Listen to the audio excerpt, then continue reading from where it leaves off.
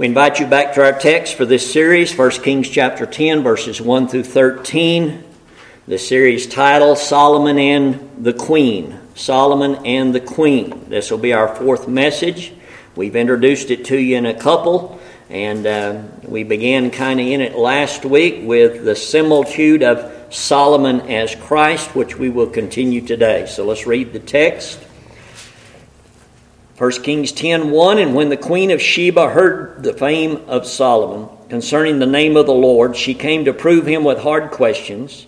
And she came to Jerusalem with a very great train, with camels and bear spices, and very much gold and precious stones. And when she was come to Solomon, she communed with him of all that was in her heart.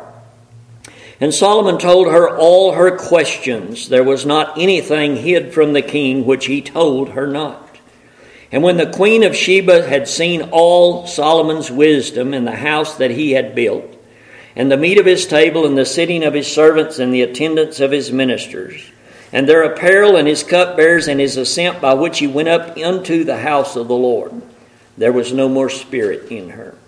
And she said to the king, it was a true report that I heard in mine own land of thy acts and of thy wisdom.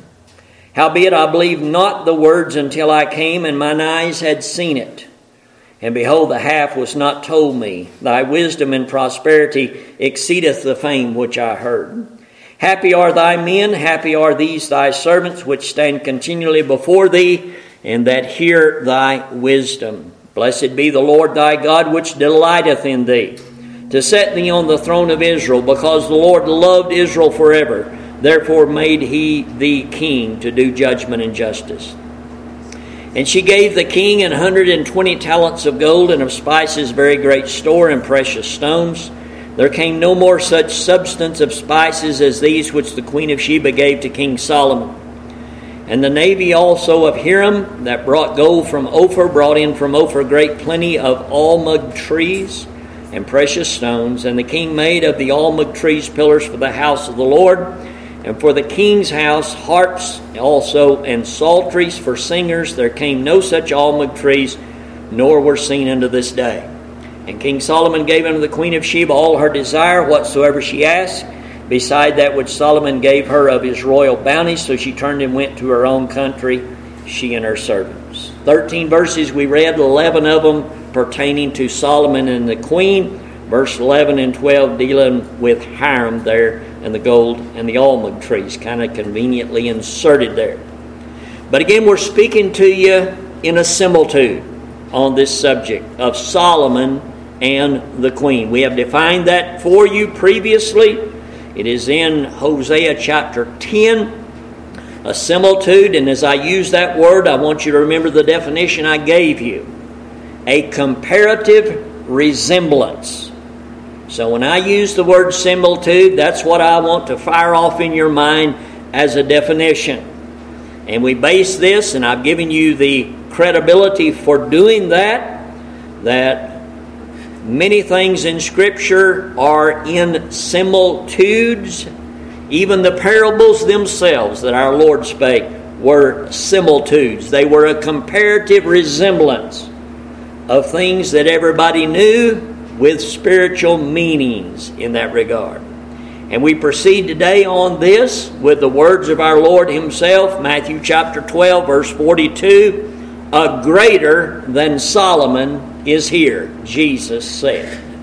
So when we look at Solomon and read this narrative that we have read here and that will be our text for these messages, some people read it and just see a nice, neat little story with some admirable details. But a child of God looks at it with spiritual eyes and says, oh, I see my Lord Jesus Christ in Solomon. And all the things that describe him, I see him, but I see my Lord even greater. Just as the Lord said, a greater than Solomon is here. And when we look then at the Queen of Sheba and her coming and her interaction to him, we see what? Well, we see ourselves. The things that are described of her in those 11 verses are things that sinners can see and say, I see those things. I've experienced those things when I came to Christ. So thus, that's what these messages are all about. We began last week with the similitude of seeing Christ in Solomon by the things that are seen in him. I don't have time to go over all that. I realize we got some here today that weren't there then and didn't hear that message, but let me just name them off real quickly and then we'll pick up, shall I? Here's some of the similitudes of Solomon and Christ that we looked at in chronological order from the book of 1 Kings and also 2 Samuel. Solomon was a prophesied king, so was the Lord Jesus Christ. Solomon was of the seed of David, who was his earthly father. It was prophesied in Isaiah 9, Christ the Messiah would also be of the seed of David. The very name of Solomon means peace. One of the names of the Lord Jesus Christ given to him prophetically in Isaiah is the Prince of Peace. He also had another name that most people don't think about. Solomon did. The name was Jedediah. It was a name that the Lord gave him through the prophet Nathan. Means beloved of the Lord. Nobody is more beloved of the Lord than the only begotten eternal Son of God, the Lord Jesus Christ. So a comparative similarity there. And we ended with this statement that it says in 2 Samuel chapter 12 and verse 24 that when Solomon was born, it is just simply stated, the Lord loved him. Wow. And we finished with that. We closed with the text in John's Gospel, chapter 17 and verse 24, in the intercessory prayer of Christ to his Father about the love that existed between the Father and the only begotten Son from eternity past before the foundation of the world and the creation of it. But let's dwell on that point as we proceed, shall we? What if your name was in the Bible and it said after your name, speaking of when you were born and who your parents were, and the Lord loved you? Well, the Bible doesn't have that in there for us like it does Solomon, does it? But yet it does between the lines. The Lord loves His people. The Lord loves His elect. The Lord loves those that love Him. He loved them first. So today, if you love the Lord, if you have faith in Jesus Christ as your Lord and Savior, if He is the shepherd of your life and the Lord of your life, guess what? The Lord has always loved you with an everlasting love. And the very fact that you love Him by His grace is proof that He already loved you. So while your name is not there on the page like Solomon, it is nevertheless there in a generic way as His people, as a believer, and as having faith in Christ. So to God be the glory for that. The next thing we want to see in our similitude of Solomon and Christ is, and this again we're trying to be as chronological as possible, is in 1 Kings chapter 1, verse 32 through 35. And that is that David commands Solomon to be anointed king. And again, if you know a little bit about the Bible, you're a student of the Bible and been a believer for very long, you know the importance that the Bible puts upon someone being anointed, whether it is to a prophetic office or to a kingship or whatever. Anointing is very important. In fact, the very word Christ means anointed. That's how important it is. The Bible says that Jesus is and was the Christ of God. That is peculiar and unique to Him and Him alone. Many have been anointed, but only one was anointed of the Father to be the Messiah as prophesied. Let's read 1 Kings chapter 1 beginning at verse 32. And King David said, "Call me Zadok the priest, and Nathan the prophet, and Benaniah the son of Jehoiada." And they came before the king. The king also said unto them, Take with you the servants of your Lord, and cause Solomon my son to ride upon mine own mule, and bring him down to Gihon. That was a privilege. And let Zadok the priest and Nathan the prophet anoint him there, king over Israel. And blow ye the trumpet, and say, God save King Solomon. Then ye shall come up after him, that he may come and sit upon my throne. For he shall be king in my stead, and I have appointed him to be ruler over Israel and over Judah.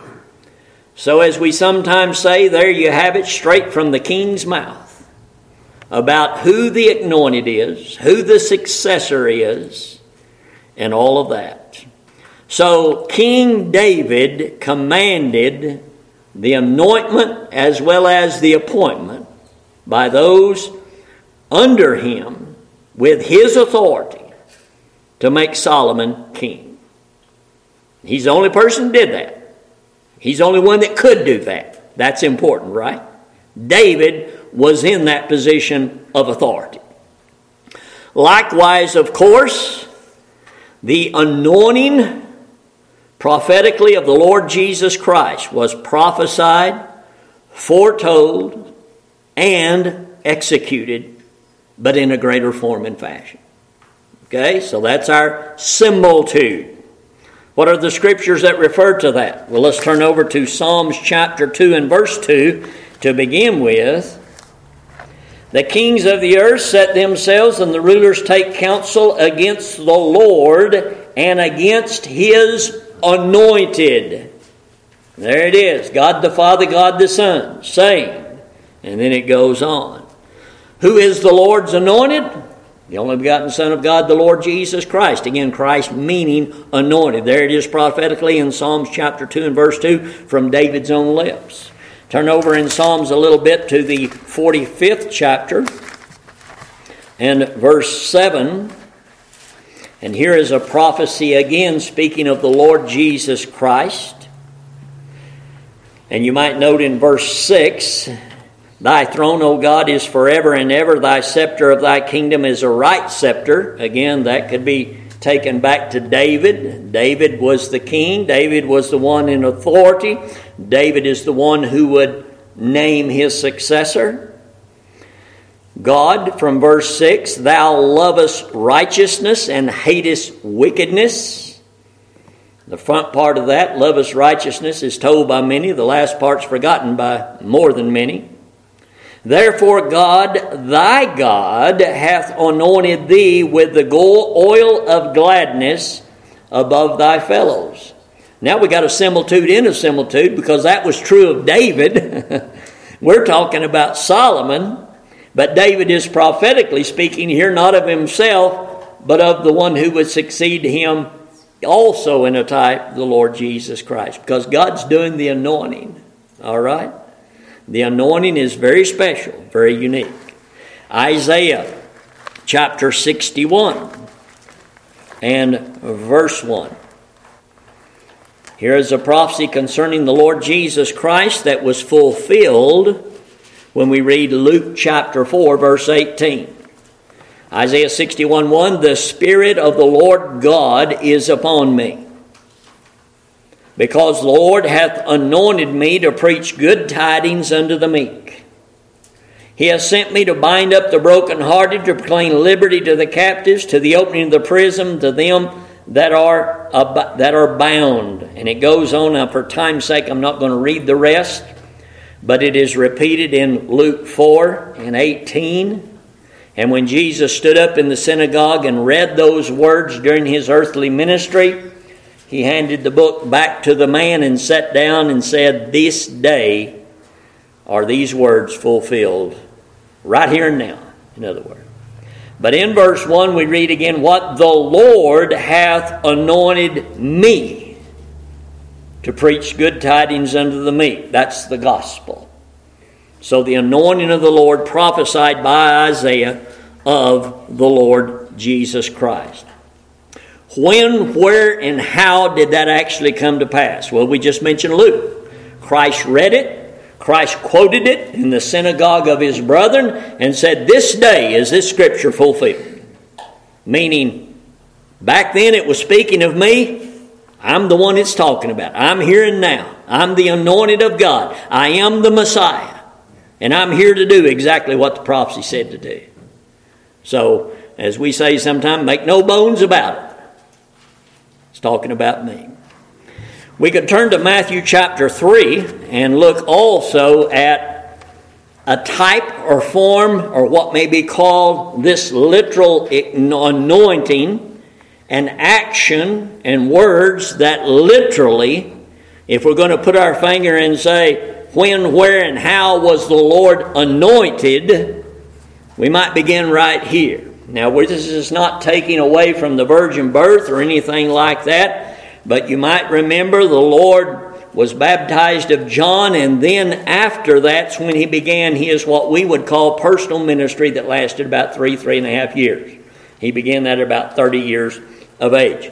In Matthew's Gospel, chapter 3, verse 16, it says, "And when he was baptized," Jesus, when he was baptized, "went up straightway out of the water," obviously immersion, "and lo, the heavens were opened unto him, and he saw the Spirit of God descending like a dove and lighting upon him, and lo, a voice from heaven saying, This is my beloved Son, in whom I am well pleased." I think we could stand very adequately on the authority of Scripture and say that certainly God the Father was anointing God the Son right here and right there as he submitted to baptism by the only individual he had authority to baptize, John the Baptist. The Spirit of God not being given to him in measure, but without measure, in the figure of a dove from heaven itself lighting upon him, and then God's own voice. So all those things happening then, there, and at that time, Jesus Christ was now anointed to do exactly what he said he was doing in Luke 4, anointed me to preach the gospel. After that, he was tempted, and then what did he do? He began his earthly ministry. He began to preach the kingdom of God just like John the Baptist. Well, that should be sufficient, but we've got another scripture too that really backs this up nicely. Let's look at those, shall we? In Acts chapter 10 and verse 38. Acts chapter 10, verse 38. This is Peter preaching the gospel to Cornelius and his household. And in verse 38, he says here, how God anointed Jesus of Nazareth with the Holy Ghost and with power. Okay? Peter is actually saying that God the Father did this. Well, if God the Father did it, when did he do it? He didn't do it at a young age. He did it, as we have just read, right before he began his earthly ministry to fulfill that prophecy in Isaiah 61, after John had baptized him. God anointed Jesus of Nazareth with the Holy Ghost and with power, who went about doing good, healing all that were oppressed of the devil, for God was with him. And again, God was with David, God was with Solomon, God was with Christ in an even greater way as his Son. One more scripture, if you'll allow me, in Hebrews chapter 1.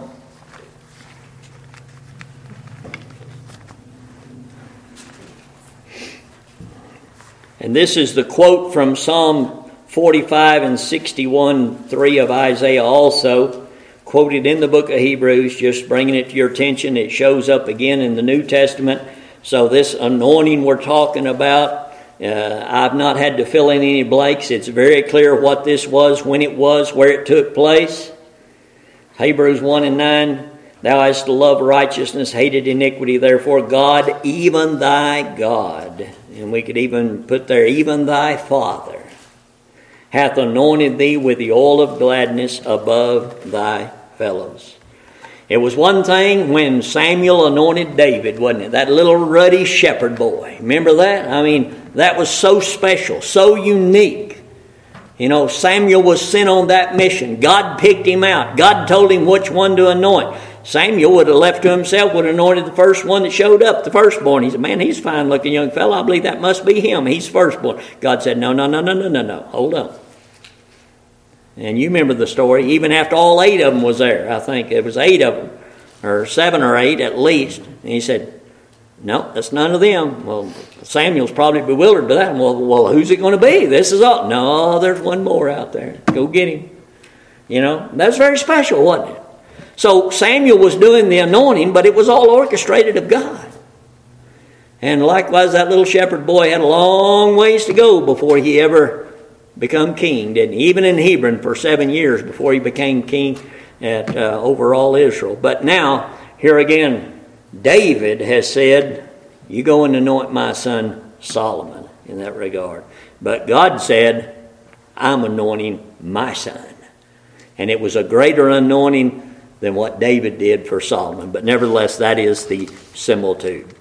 All right, let's go back to 1 Kings chapter 2 now and look at the next similitude, and that is Solomon's charge from his father, David.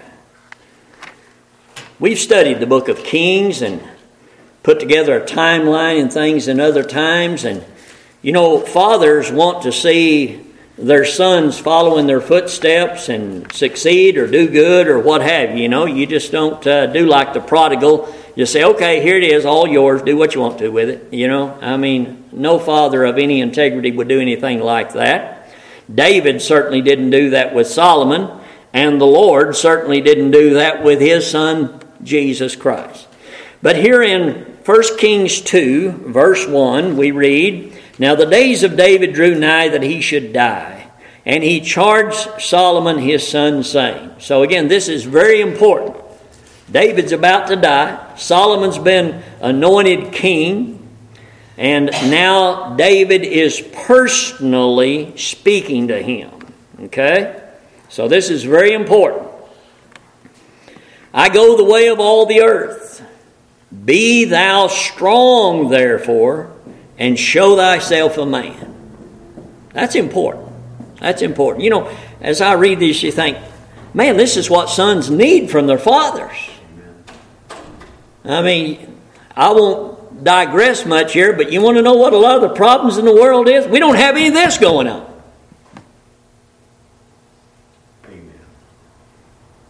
And the sad part is, a lot of times there's not a family for it to even happen. The foundation for this to happen is not even there.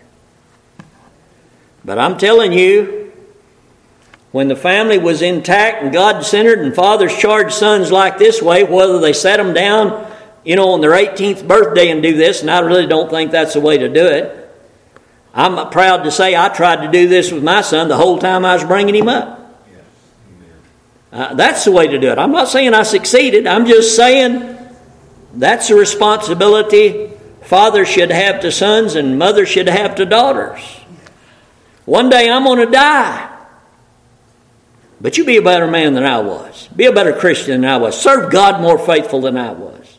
Yes, follow after me, but do it better than I did it. I've told my son that, and I'm not ashamed to say that. By God's grace, he gave me sense enough to know that that was something that I ought to do.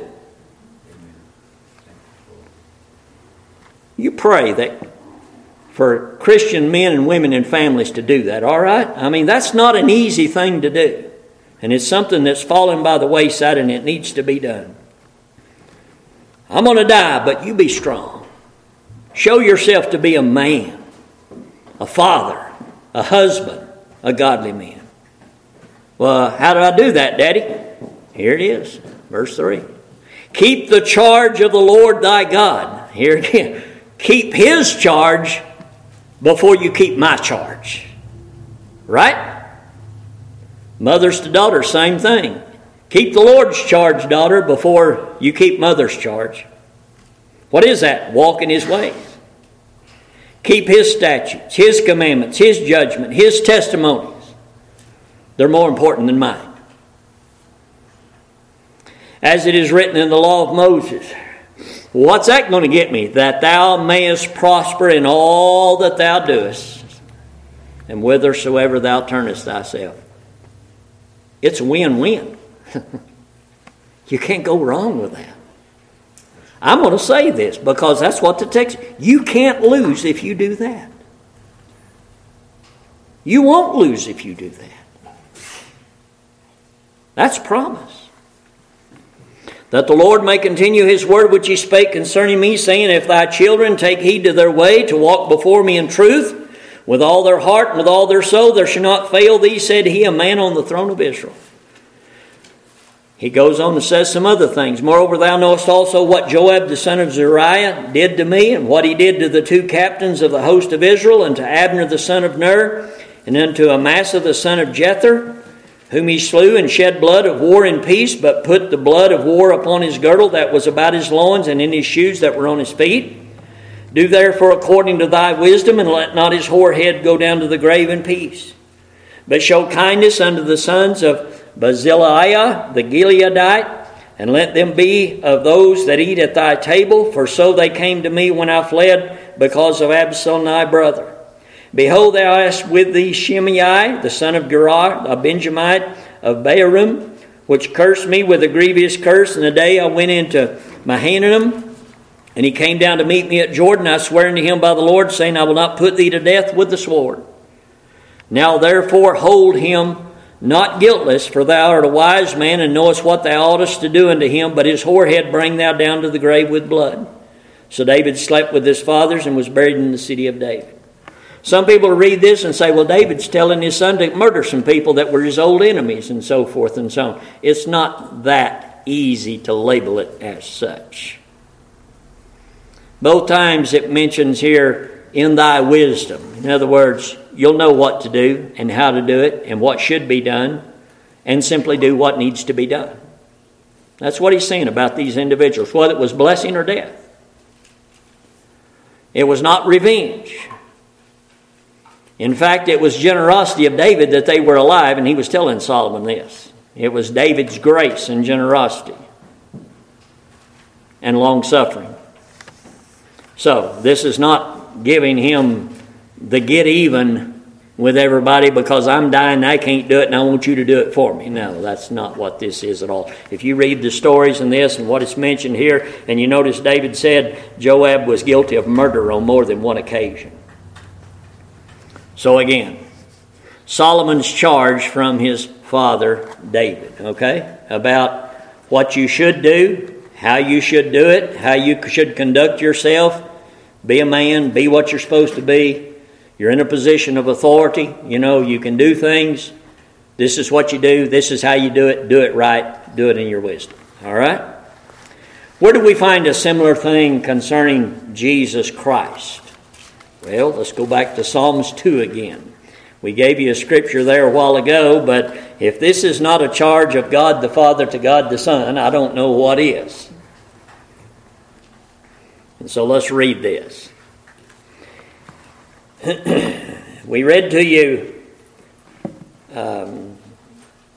verse 2, where it speaks of Father and Son there. The kings of the earth set themselves, and the rulers take counsel together against the Lord and against his anointed, saying, and this Psalm 2, we've preached on it, is conveniently broke down into 4 sections of 3 verses, each one. Let's begin halfway through at verse 6.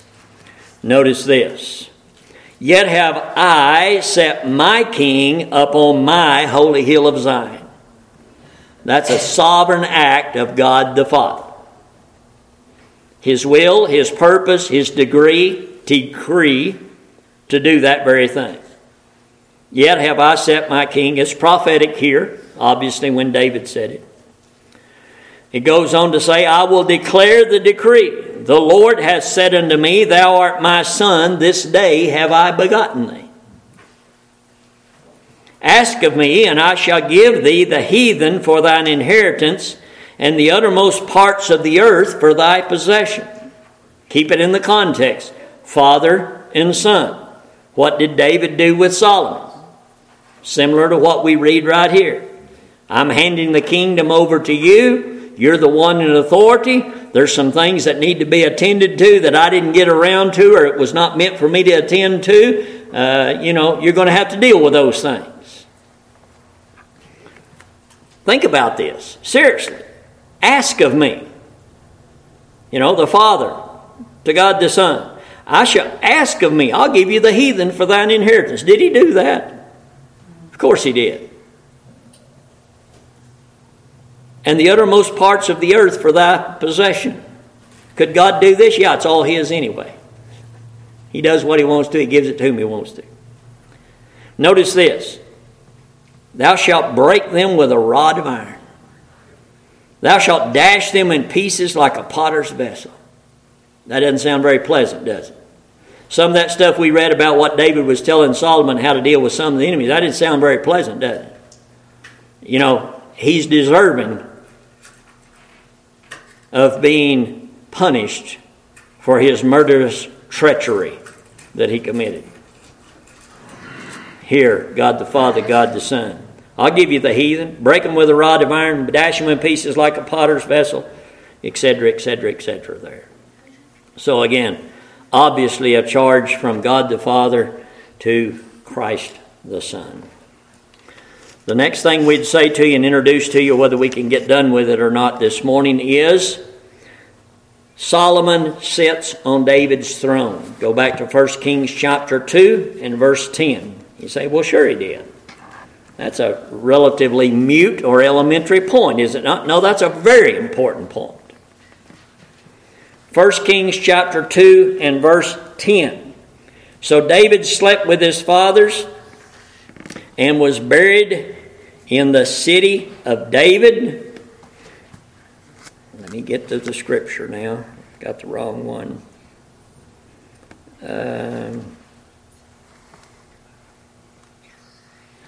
Well, I lost the scripture that says that. 12. Looking right over. Then sat Solomon upon the throne of David his father, and his kingdom was greatly established. Now, you say, well, what's this? Now, again, that's relatively elementary, that's relatively mute. What's the big deal with that? There has never been a greater throne for anybody to sit upon, or a greater kingdom to occupy than the one we're talking about. That's the significance here. There have been lots of kings, lots of queens, lots of kingdoms, lots of generations, lots of civilizations, lots of people of power, but the bottom line is, in all the record of human history, there's never been one greater than the one Solomon just sat down on. You say, well, what about Nebuchadnezzar? They were a bunch of heathens. That was not a special people. That was giving the heathen to him for an inheritance, in a sense. This is God's people. This is God's kingdom. This is God's city. And this was God's man that's being replaced with his son. Think about it. There has not been, there will not be, until Christ fulfills this, a greater kingdom than the kingdom that Solomon had. I want to make sure none of you are going to argue in your minds with me about that. I want to give you time to digest it and think about the, well, what of and what if and what about so-and-so. No. Alexander the Great, the Caesars, anybody you want to name, George Washington if you want to put him in there. Nobody was as great as Solomon. Nobody possessed the wisdom that Solomon had. Could do what Solomon did with what he had. This was the greatest it ever has been and ever going to be. To be superseded only by Christ and his kingdom. Think about it again. Then sat Solomon upon the throne of David his father, and his kingdom was established greatly. There had been a lot of bloodshed and a lot of the enemies of the Lord that went under David's sword, David's spear, David's feet, David's armies, in order for Solomon to sit on this throne in peacetime and to do what he did with the wisdom that God gave him. I mean, go home, and if you don't believe what I'm saying, go home and read your Bible. Read the life of David. Look at all he fought. Look at all he had to overcome. Look at all he accomplished to get to be that king and to maintain that kingdom like he did. And then literally, according to God's predestinated purpose, David was able to hand it all over to Solomon on a silver platter with peacetime all around him. It was intended for David to fight and be a warrior to get it. It was intended for there to be tranquility and peace so that Solomon in his glory and majesty could do what he did in peacetime, not in war. So this is big. Okay? Let me give you the scriptures that refer to this concerning Christ, and we'll stop there for this morning. Luke chapter 1, verse 32-33. Hold your finger here in 1 Kings if you want to compare. But we're leaving this with it saying, Then sat Solomon upon the throne of David his father. Luke chapter 1, verse 32 and 33. Luke chapter 1, verse 32 and 33. Gabriel, the angel's announcement to Mary, the earthly mother of the Lord Jesus Christ, says, verse 31, Behold, thou shalt conceive in thy womb, and bring forth a son, and shall call his name Jesus. He shall be great, and shall be called the Son of the Highest. These titles are so important. They have so much meaning going so deep. And the Lord God shall give unto him the throne of his father David. Got that? I mean, this is not only a similitude, it's not only prophecy, it's just about tit for tat. And he shall reign over the house of Jacob forever, and of his kingdom there shall be no end. Solomon sat on his father David's throne. Prophetically, Jesus Christ will sit upon the throne of his ancestral father, David. That has not happened yet, but it will. As surely as Solomon sat on David's throne in the verse we read, Christ will one day sit on the throne of David. And he will reign over Israel, as we read right here, forever. And of the kingdom that he has, there will not be an end to it. The most unique thing about the kingdom that Christ will reign over is that it will be an eternal kingdom. Everybody else's begins and stops, but not Christ. And if you're familiar with the prophecies in the book of Daniel where it talks about the great kingdoms of this world, you know, that were Nebuchadnezzar and the Medo-Persian, the Grecian, the Roman, and then guess what? There's another that's going to supersede all those. That's the kingdom we're talking about prophetically here, when Christ will set upon his earthly father, the seed of David's throne. Matthew 19:28. Let me hurry and get these in here, and we'll pick up here next time. Matthew chapter 19, verse 28. Christ speaking of that very thing, of himself. Again, I emphasize, he did not do this when he was here in person in his earthly ministry.